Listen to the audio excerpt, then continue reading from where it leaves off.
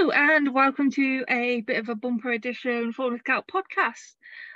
It's been a few weeks and there's been approximately 20,000 races in that time. So I'm Bethany Waring. I'm joined by Roger Gascoigne, Ida Wood and Alejandro Alonso Lopez to talk through, I'm not going to say all those races, but some of those 20,000 races and all the other stuff that's been going on in between those many races.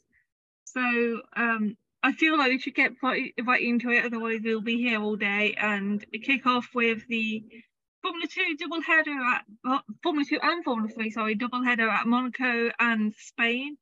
Two very classic tracks, two quite different tracks, and one track that is somewhat familiar but also very new in that it's a new layout that Formula 2 and Formula 3 hadn't been using before. So how has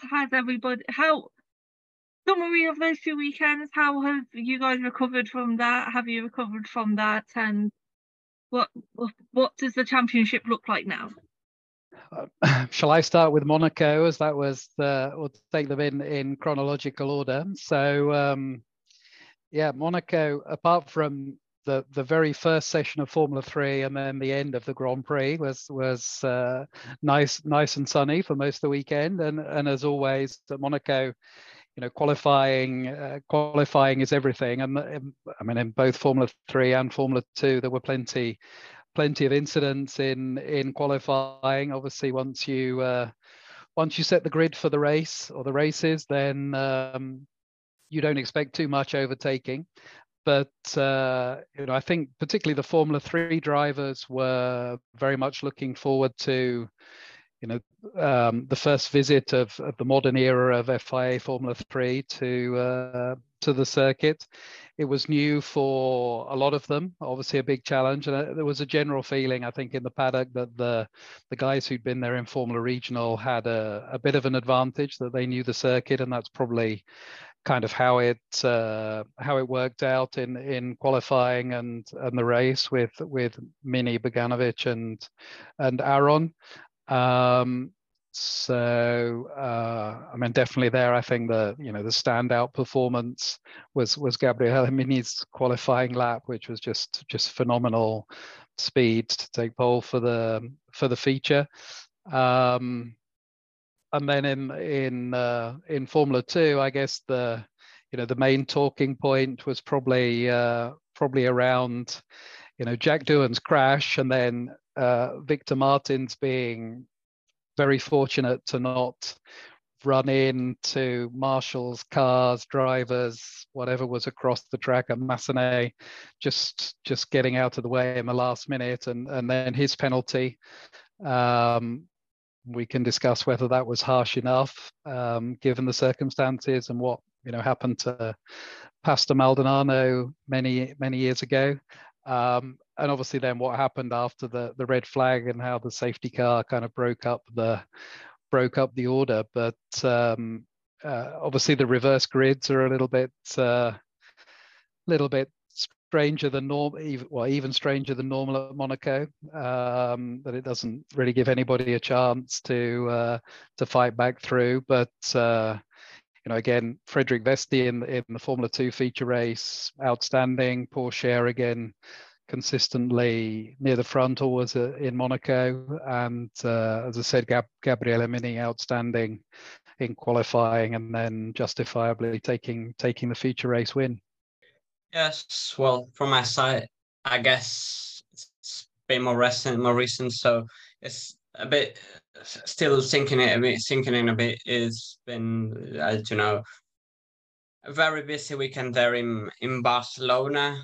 It started already on Thursday with Campos Racing was celebrating 25 years on track. So there were some events. We attended, of course, on Thursday, and then throughout the weekend it was really busy. We also had some issues with the Wi-Fi and another stuff. Unfortunately, it's a classic in the Formula 2 and Formula 3 paddock. Not gonna lie, but yeah, the atmosphere was amazing. It was great to be back on the ground for a Grand Prix, and obviously really positive to see everyone. It was a very special weekend for Campos, not only because they celebrated 25 years in junior motorsports, which with all that's been going on in the team lately, it's a massive achievement, but also because Pepe Marti achieved their maiden FIA Formula 3 future race win, which was outstanding, an outstanding performance from Pepe. He achieved pole on Friday and by a safe margin already, and then he went on to win the feature race comfortably.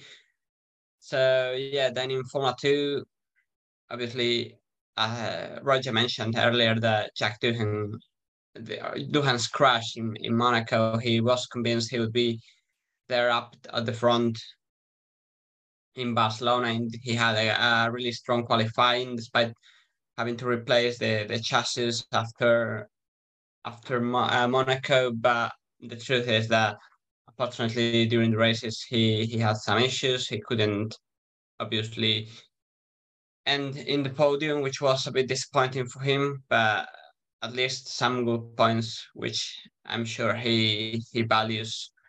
And obviously, we had a very strong performance from Prema, both drivers, Bestie winning on Saturday, and then Berman winning on strong fashion on Sunday. They seem to be now ahead of ART Grand Prix after the start of the season. They had a bit slowly, but now they seem to have the upper hand on ART. Then we had Dams, who was also quite strong in the earlier rounds. Now, not really struggling, but not for fighting at the front for the wins. And yes, really strong performance as well from Richard Besher, especially in race one. He came back with great pace and the rain, and also Victor Martin had a very much needed strong weekend with double podium, 2 third places, which definitely we will appreciate. Of course, the controversy of Monaco was there, but I mean, with all the mistakes he's made and everything, I guess these results are reassuring him for the future. Let's talk about Monaco, and that it was really, it was just such a messy race in Formula 2 with the handling of the I want to say Formula 2, I probably got that wrong now, but the handling of the safety car in that crash and how close it was to being something catastrophic. And I remember thinking at the time, before we saw what happened, well, that's a harsh penalty but reasonable. And then when we saw what happened, it's like that could have been so much worse than what it was. I mean, maybe it's just seeing a car of that livery driving towards people on a racetrack / racing area. We've seen that a bit too many times this season. But what do we make of not just that, but just how messy that kind of restart was as well?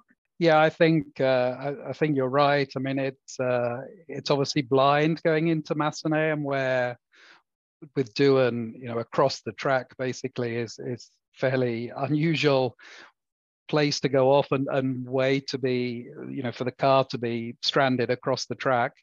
Obviously, I haven't seen the telemetry. We haven't seen the telemetry how much Martin's backed off.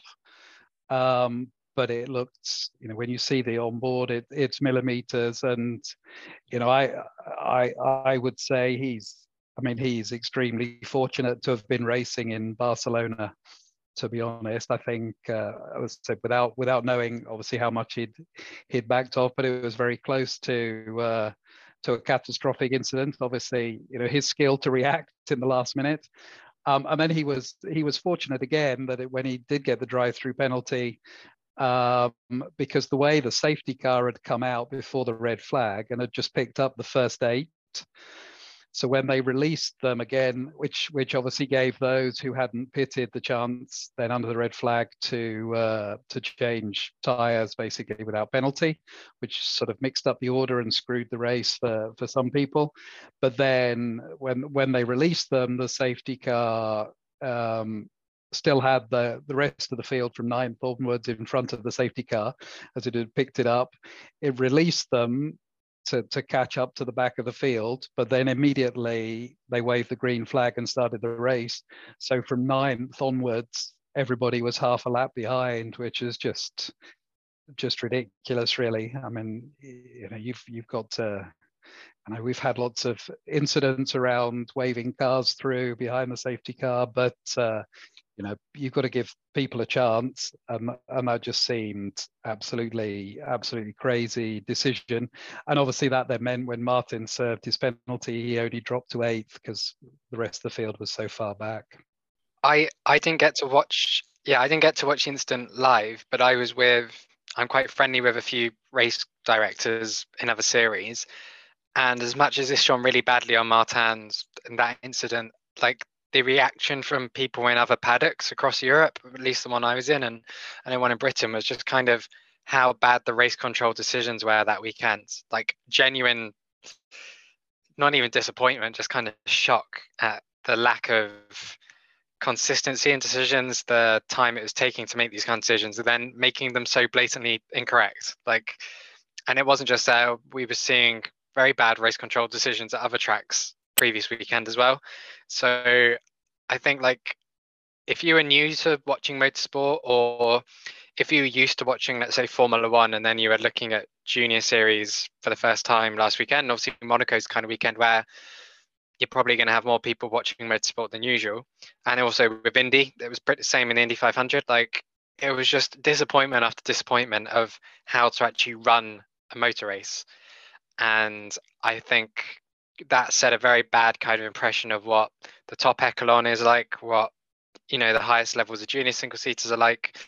And not that Martin crashing into someone would have proven that point, but I think because in the end, all of the race control errors went without kind of financial consequence of cars crashing and stuff, then, like, there wasn't much, because we had Barcelona next weekend, people weren't talking about what was happening the weekend before.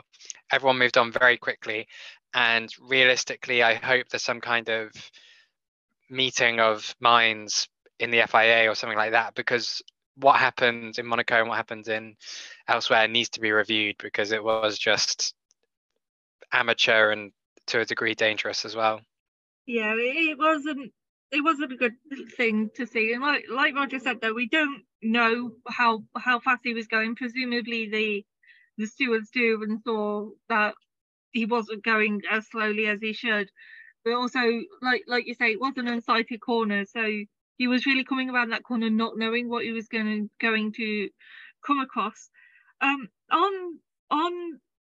slightly not slightly, not any at all, completely different, but also something not being the driver's fault, is we had a engine failure in that race as well, I believe, with also some kind of mechanical failure which took Fittipaldi out of the race pretty early on, which is something we always hate to see, especially in Formula 2, when things like, especially in junior single seaters, when things like that could potentially be the first domino into a career-ending thing. Not that I'm saying this was in any way career-ending, because he more than made up for that in Barcelona, but not the sort of thing we like to see in Formula 2. Stuff that's not the driver's fault's happening. Yeah, I think we've probably had this discussion many times before, and as you say, Bethany, I think in a sort of a feeder series in a Formula 2 or Formula 3, you need to have mechanical reliability, and we saw that last year, and you don't want races and championships being decided by mechanical failures that are not the fault of the driver or the team. And I mean, that seems to be a never-ending topic. I mean, it was also the case with Isaac Hadjar in the sprint race, who was leading. There was a very early safety car after the incident on the first lap, and then just as the safety car pulled in, basically Hadjar just didn't have any drive and just pulled to the side on the start finish straight, and you kind of felt quite sorry for the guy, leading at Monaco, even if it's in a reverse grid race, and he's probably not had the best of luck and has made errors, but it would have been, I think, Iwasa, who ended up winning the race and was second, admitted that it would have been very, very, very difficult to have got past to take the win. So, to lose a victory is obviously even worse than losing a points position. I think it's interesting how the drivers talk about it afterwards. I've noticed Doohan in particular in the press conferences in Monaco and in Barcelona, probably even before that as well. He's not blaming things on bad luck. He knows there's something wrong with the car that's outside of his control, but he always makes a point of it being outside the team's control as well, which I think is a really interesting way of handling it mentally, because you're essentially going, we couldn't have done anything differently to have a better performing car, a more reliable car, etc. And clearly that has hurt his campaign. He's even said that Alpine are aware that there is something that is slowing him down in F2, which I find, he's kind of teased it to us, and obviously there's been a chassis change, but he hasn't really got down to the nitty gritty of why was Virtuosi so slow this year. But clearly it was something the team didn't have answers for as well, which is quite unusual in F2 when you've had the same technical package for several seasons and you've got a team that's kind of blind to why they're suddenly off the pace. Victor Martins talked about it as well. He kind of said obviously he's a different team, but the way that even between him and Pourchaire, when they're going to debriefs and stuff and technical feedback, he as a rookie may not have as much confidence in the feedback he's giving, but the team would be like, oh, we know that if you want this to happen to the car, we can change this setting, etc. Whereas Pourchaire, with extreme confidence, knows what he's doing, knows what he wants to change. And then suddenly, like at Barcelona, they were lacking pace on one of the tyre compounds. He's also mentioned that they had a mechanical issue earlier in the year that they just didn't know within the race weekend itself. They couldn't pinpoint what was the cause. I don't think it was a race-ending one, because he only mentioned it in passing. And then in a bit of flip side from Formula 2, just to Indy Nxt at Detroit last weekend, we had a driver lead the race until 2 corners to go with I think it's a half shaft, which I presume is part of the drive shaft, at the left rear, I think. And he had a failure with 2 corners to go. And despite being in Detroit, which is hundreds and hundreds and hundreds of miles away from all the team spaces, but it's also Detroit, so it's Motor City, so you've got the factories literally next door. They managed to replace everything, and the next day he had the opportunity to go yes, I was denied a very strong haul of points on Saturday, but because it's a 2-race format and it's set using 2 traditional grids, he could then win the race on Sunday. In F2, we have, admittedly, qualifying is essentially what sets the grids, and you do have the opportunity to do well the next day. But because there's a difference in the value of races, if you have a retirement in the feature race, that's going to cost you way more than sprint race. Even if you're going for victory in the sprint race, that's equivalent to a position further down the order in the feature race in points. And obviously, if you do have an issue on Saturday, that might actually then impact your Sunday as well. So that kind of highlights how it becomes even more important higher up the ladder, particularly in Europe, to have a mechanical, problem-free car. And the interesting thing, I think, in Indy Nxt as well was, compared to Monaco, the smoothest street circuit in the world, Barcelona, even Jeddah, the tracks they've gone to are not mechanically hard on the car, particularly Monaco is so slow speed, you're not really putting any components under stress unless you crash. Whereas Detroit was literally the bumpiest street circuit we have seen in years. And we're surprised, I think we only had 3 major mechanical faults because of that, and 2 of them occurred in free practice, and then they basically had to raise the ride height and change things from that.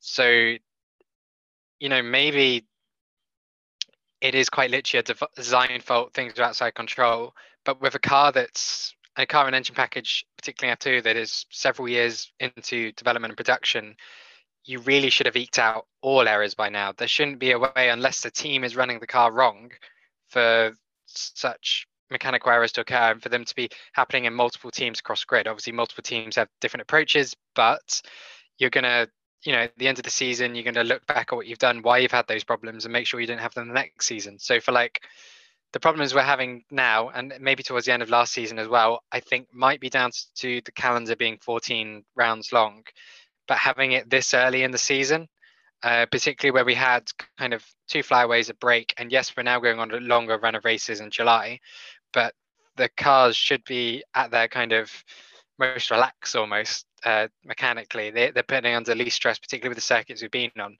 So really unusual to see those kinds of faults. And although, like Bethany, you mentioned, it could be domino one in the collapse for career, I think with a lot of the drivers who are already 50, 60 points back in the title race, they're going, oh, this season's so long that it doesn't matter if I'm having a shit weekend on Monaco or Barcelona, because a good weekend elsewhere immediately brings me to the top 10 in the standings. And then you got 4, 5 more rounds, 6 more rounds to show what you're made of, kind of. Well, we will probably talk about Indy Nxt more later, but I just want to say now that was the most heartbreaking race I have ever covered. It was just so... we'll talk about it later, but it was such a heartbreaking end of a race. So on to Spain, where the rain did not stay on the plane, and it had a major impact in the Formula 2 race. It kind of ruined a lot of people's strategies, made other people's strategies work. It was a really exciting race to watch, and Alejandro, you were there. But how talk us through that race? What did the beginning of it actually matter when it started to dry up?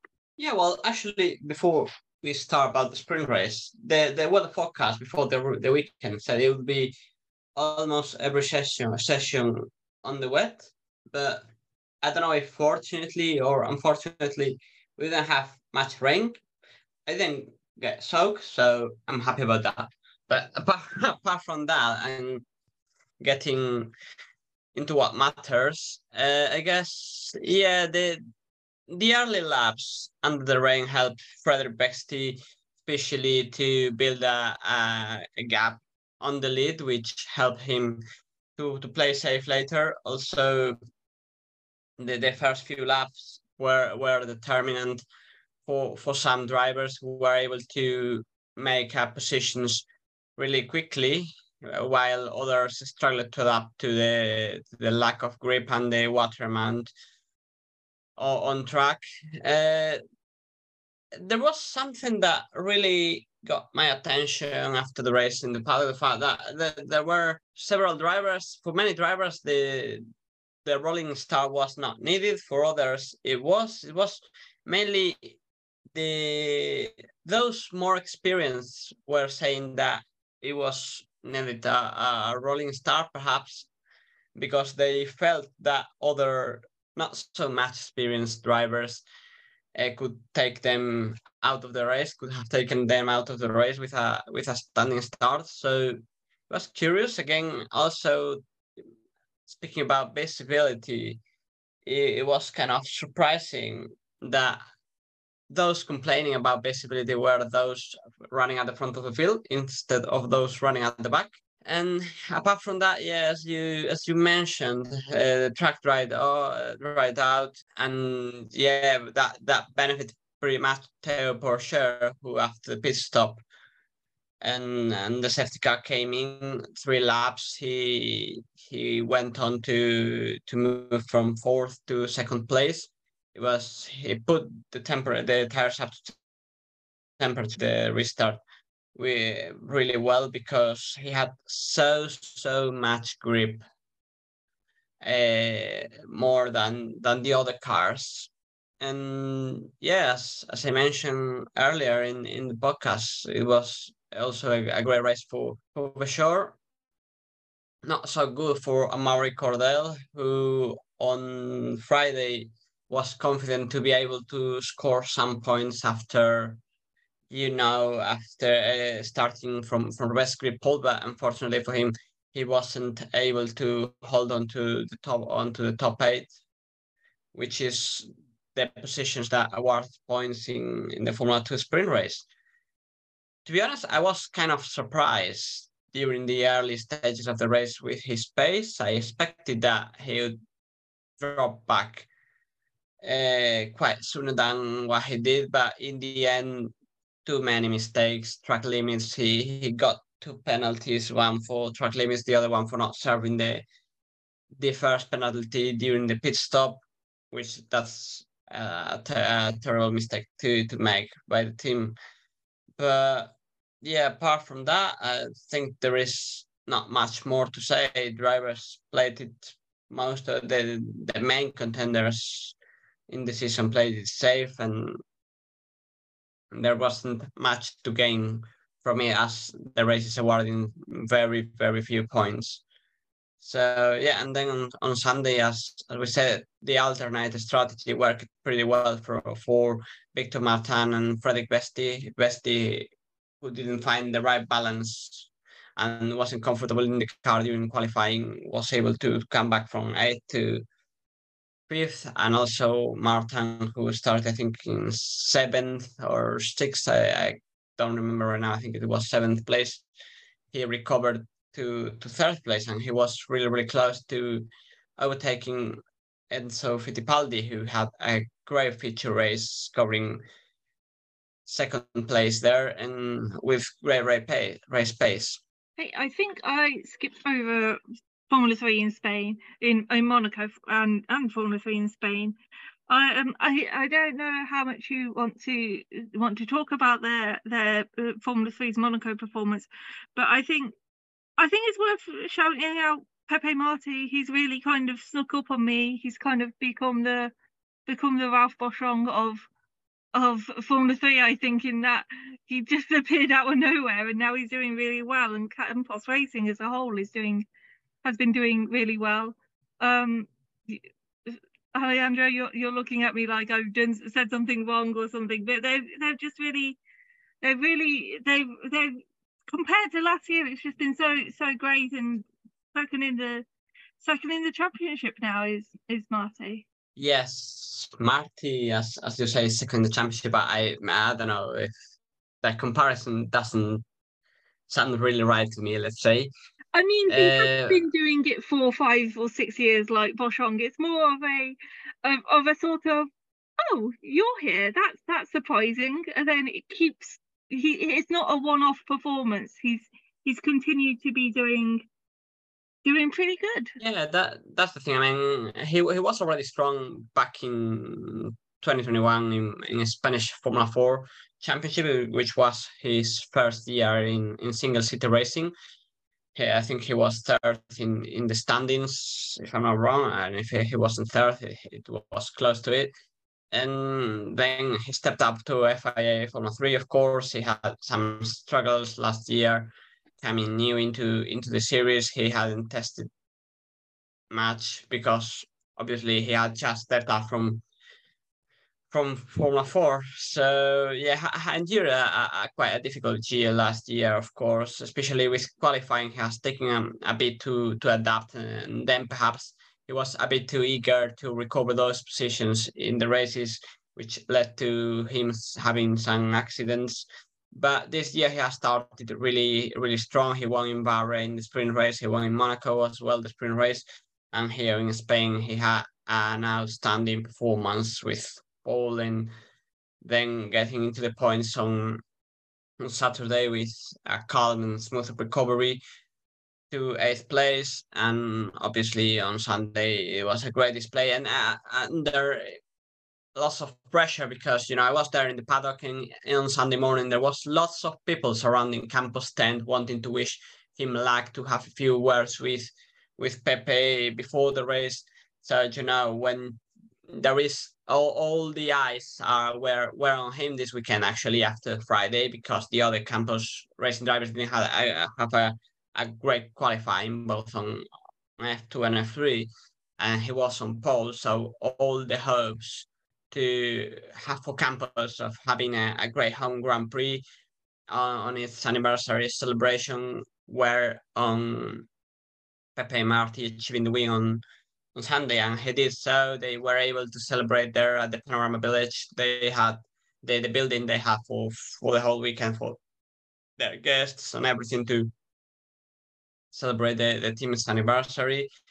And yeah, of course, you know, Pepe, the team has been rebuilding lately, so it is difficult to kind of the Formula 3 structure to be there on the ball every single weekend. So the fact that he's really up there in second place, just 24 points behind Bortoleto, who's the leader of the championship at the moment, for me is I think a massive achievement.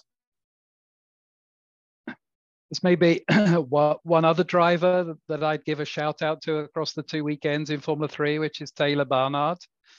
I think he was quite confident going into the 2 races. I mean, they've been very quick in testing in Imola, and we're obviously quite disappointed when Imola didn't happen.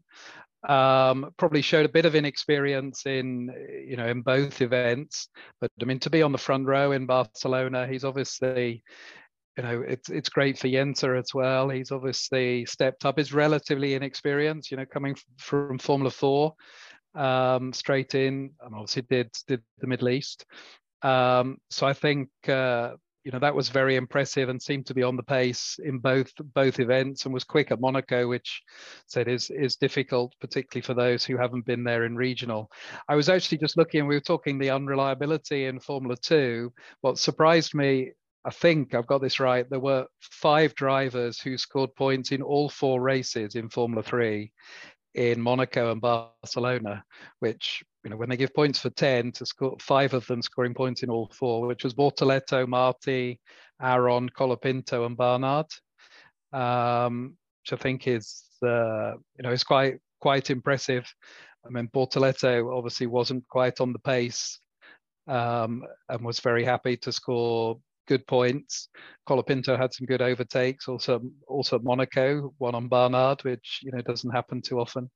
But there were some good, strong performances also, outside some of the top names, and probably, Formula 3 seems to be a bit more open probably than Formula 2, where we've got, let's say, four drivers who are now sort of establishing themselves at the top of the overall standings. So I think we're skipping forward in time a bit, but not going down the levels. We'll stick with Indy Nxt, as I said it, as I hinted at. It was the most heartbreaking race I have ever covered, and I've been covering races for quite some time. Nolan Siegel was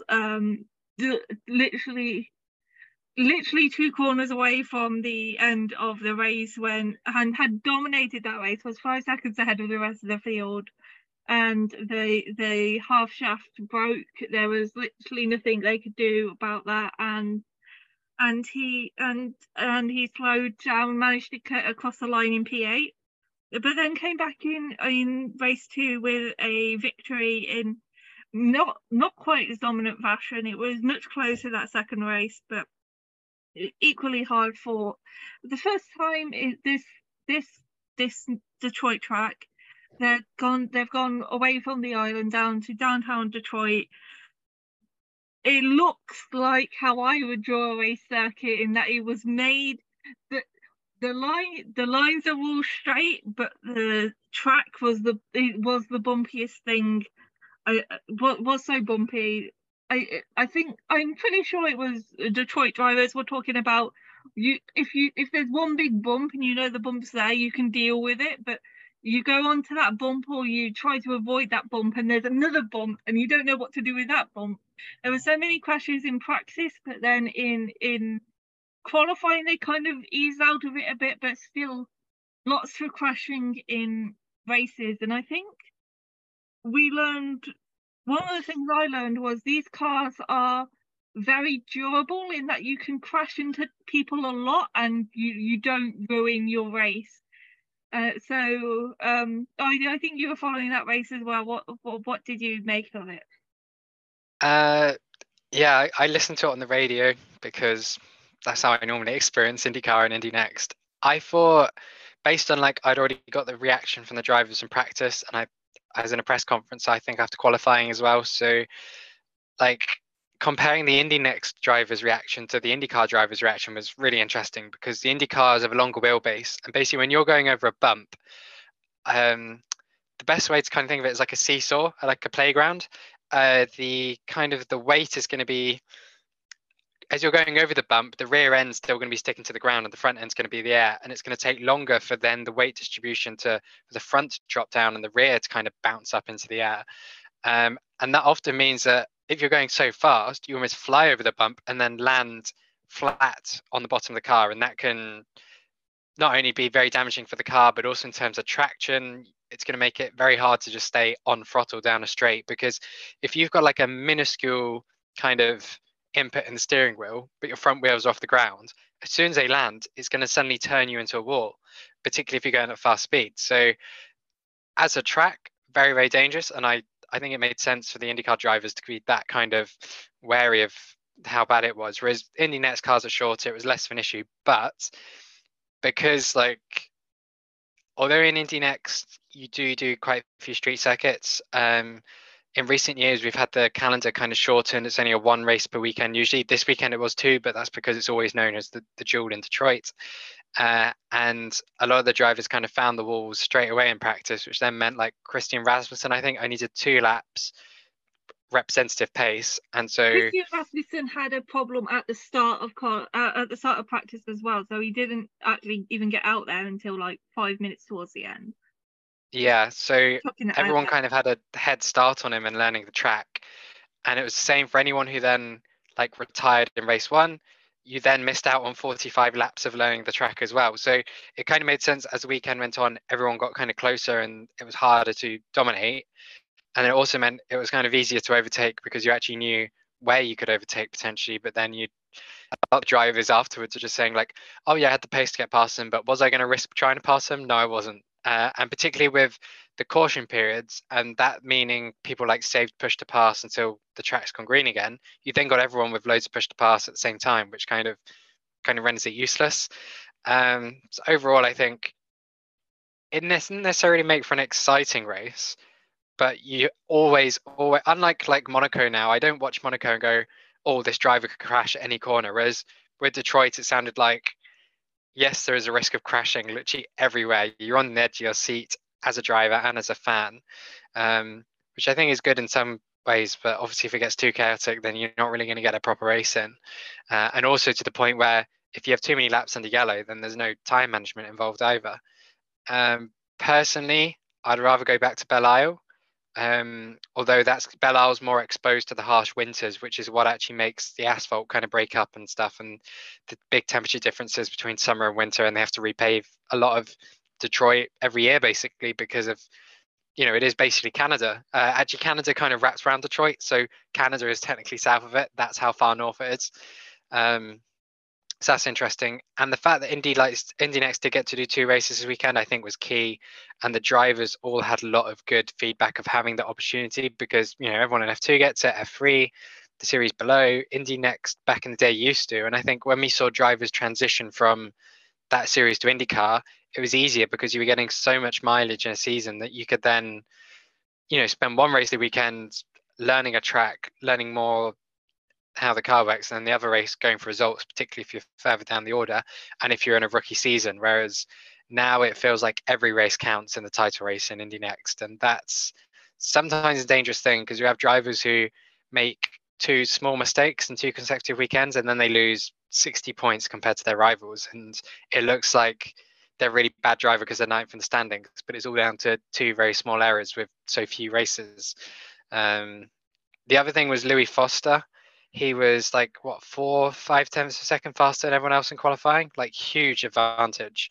And it looked like he carried that into the races, but then he kind of crashed. So it was rendered a bit useless. It shows that, and Nolan Siegler as well, that in Indy Next, it's a car you can come in as a rookie from sports cars or from Indy Pro 2000 or from F2 even. And within like a few race weekends, you can be absolutely on it. Whereas I don't think for F2, unless you're coming up from FIA Formula 3, which is a very similar car, you're not going to adapt to it as seamlessly as the kind of variability that the Indy Nxt car has. And, you know, we see some drivers going to and from Japan as well, and that's fine, but you don't see drivers from other series, like from Euro Formula, which is arguably a faster car than F3, going to F2. They go back down to sideways move to FI Formula 3 to then learn that car to be ready for F2. Whereas I think Indy Nxt is a car that does prepare you for IndyCar, but it's a car that anyone can take to and be fast in. And particularly this season, we've seen some drivers who you wouldn't expect to be at the front, but when they kind of get the feedback, it does sound it's like a driver-led performance. They've told the team that they want like a far looser car, a bit like if Dan Ticktum turned up in Indy Nxt. You can imagine him telling the engineers exactly what he wants, turning up, and if he's fourth fastest, he'll be furious, and then the next day he'll be winning by a country mile. So I think that makes the series good, but the Detroit track arguably just needs repaving like every year now if they're going to continue using it. Yeah. In Foster's defence, he crashed in qualifying, which was his fault, and then in the second qualifying, qualified with the bent car. But when he crashed in the race, he was crashed into straight away and taken out of the race. But so I think it's I maybe I overestimated Foster due to his junior credentials, but he's been a bit hit and miss this season in a few different ways. Yeah, him and Ollie Behrman have basically been very similar in that they've either been the driver, like the fastest driver, winning, or they've been kind of off the podium, not getting the results that they potentially have the pace to get. And the thing with Foster as well is he's at Andretti, which I think is 3 full-time cars, and then you've got HMD Motorsports that's running 9 cars. And obviously with Foster as well, his teammates aren't exactly great benchmarks to learn from, are they? Every time I'm like, oh, I don't remember what team this driver drives for.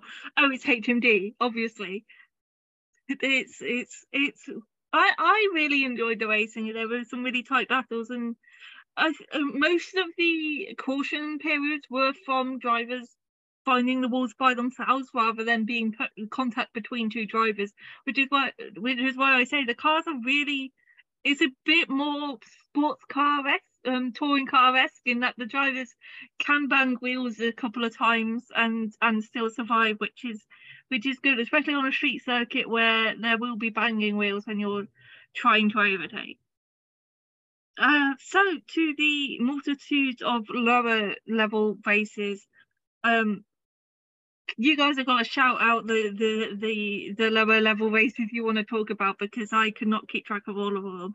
Formula 4 was on this weekend with wins for James, I apologise, Physique, Noah Lyle, who missed the weekend back in Brands Hatch, but was back for last weekend and this weekend, and then a win for William McIntyre, which was, I feel like, a long time coming. He's only been in the championship since the start of the season, but it felt like we'd all kind of been expecting a win there for him, and he's up to second in the championship behind Louis Sharp, who hasn't won since the first round of the championship, but has been really showing how you win a Formula 4 level race, this Formula 4 championship this year, by just doing well when you're not doing great.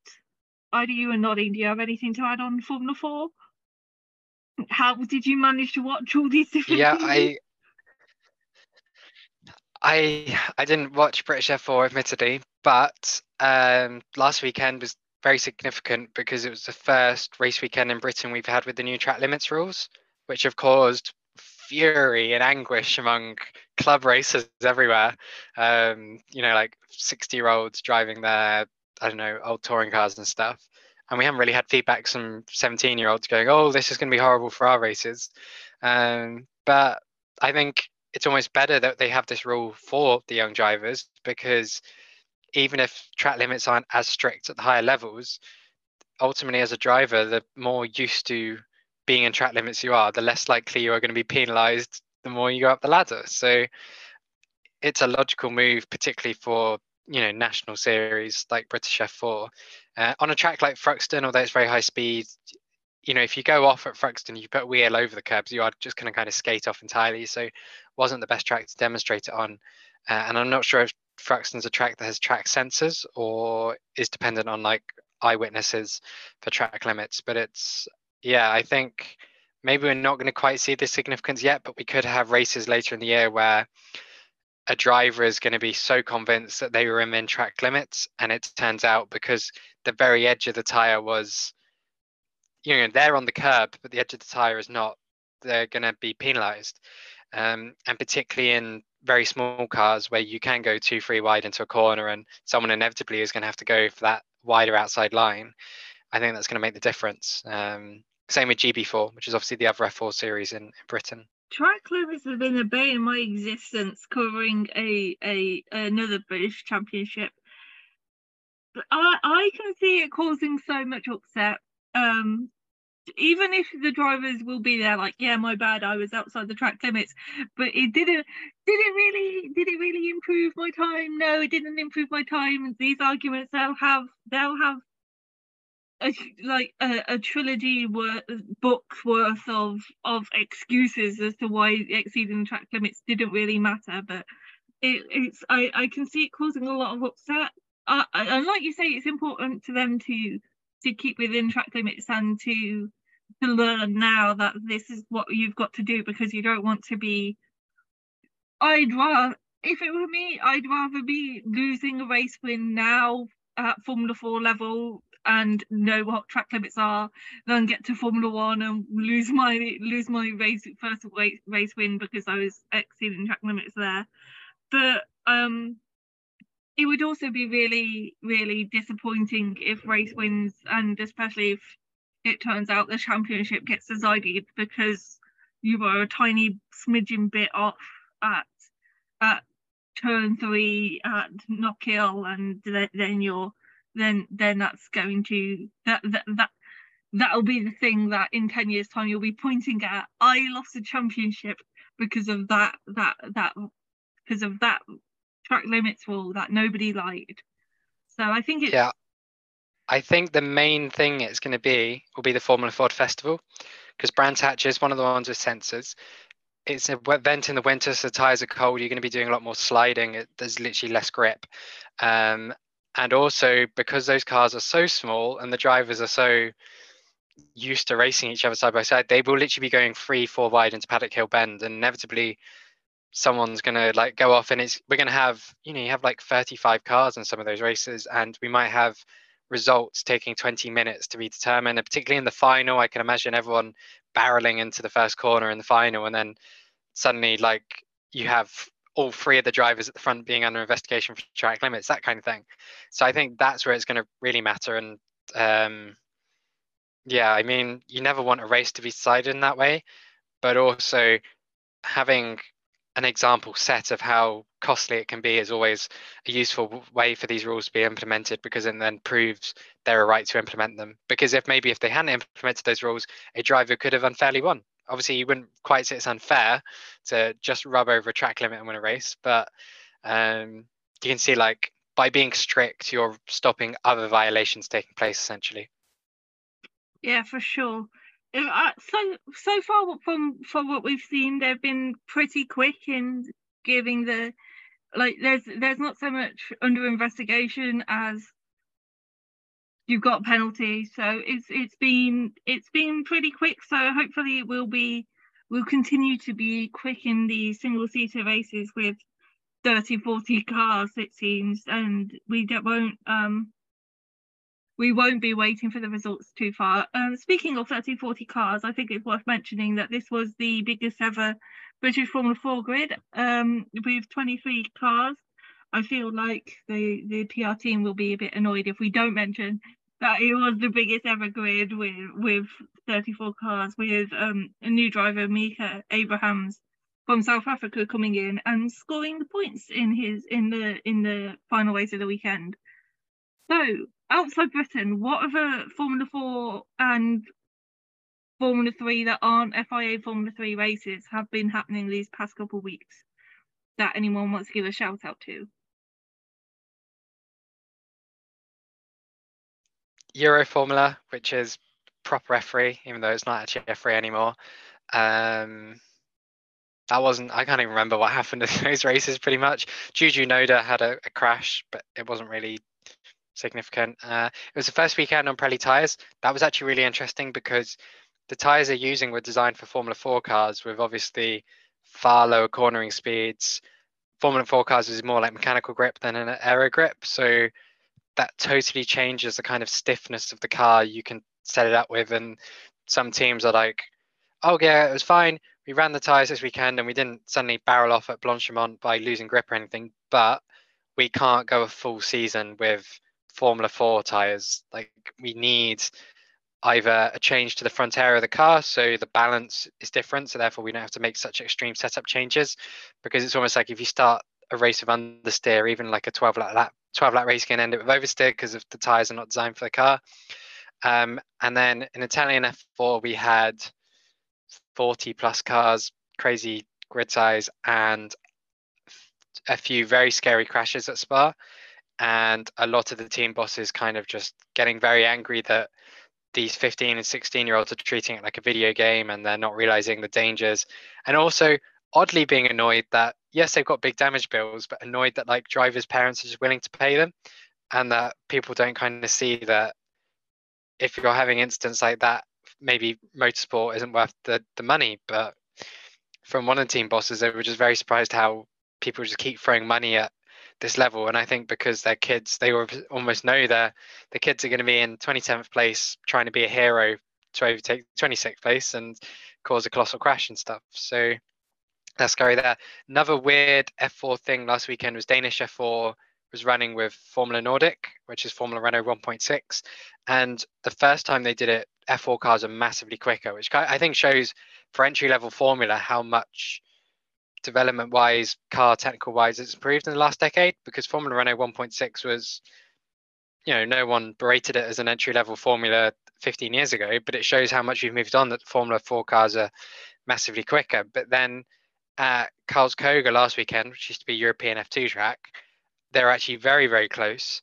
And I don't know if it was to do with kind of the tightness of the corners, that with the smaller Formula Nordic cars, you can basically get around them a lot easier.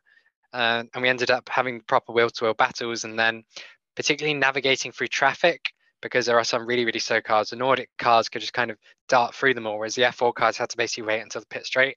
So we had a Formula Nordic car, which was technically slower on pace than the best F4 car, winning by 11 seconds because they could lap everyone with ease, whereas the Formula 4 cars couldn't. Right, if we got no more racing that has been happening, let's talk about some racing that will be happening. News breaking today, Formula 3 will be back in Macau.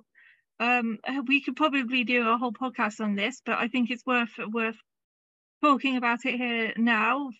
We've had, I think it's Chinese Formula 4 that's been doing it the past couple of years. We spoke about how much we all love Macau in the last podcast, or the podcast before last, whenever it was. So good to have Formula 3 back. Feel really excited about this, or is it just, are we over Macau? We've got Detroit now for our street circuit needs. Correct me if I'm wrong, but I think in 2020, and F3 was supposed to race there in 2021, but I do remember they kind of potentially at one point didn't want them racing in 2020 because they realized the current FIA Formula 3 cars are simply too wide for Macau,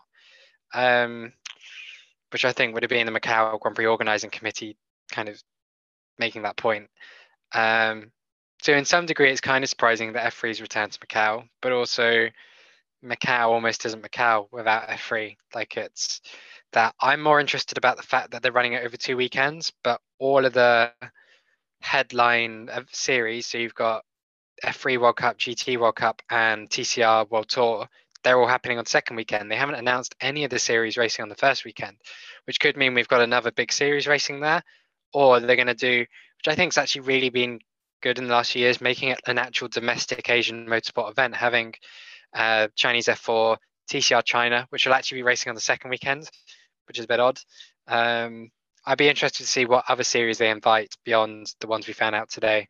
Yeah, as you said, I think we were massively positive when we were talking about the the Triple Crown of Junior Series about Macau and its place on the calendar, and it's obviously, I think, great to have it.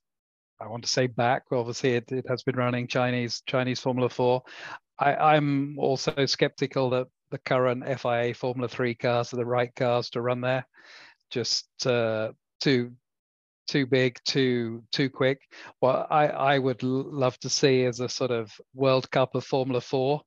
If you could find a chassis, maybe something like the Motorsport Games, but basically the old days of Formula 3, when it brought the best drivers from the different series to race against each other. So something of that, and I think as Ida was just saying from Karlskoga, that the modern Formula 4 cars are a fairly serious piece of equipment. So I would quite like to see that, but there is no doubt that Macau and a Formula 3 race is always going to be special, but I'm always slightly nervous seeing them all barreling down to Lisboa on the first lap with the speeds that they're going to be reaching. Okay, I'm going to completely ignore the fact that you guys were saying that the cars are too big, and just point out that Formula One might be looking for a replacement for the Imola weekend. It won't happen, but it would just be really amusing that Formula One's return to China would be in Macau. It won't happen, but if we're talking about series that might be competing in that first weekend, why not?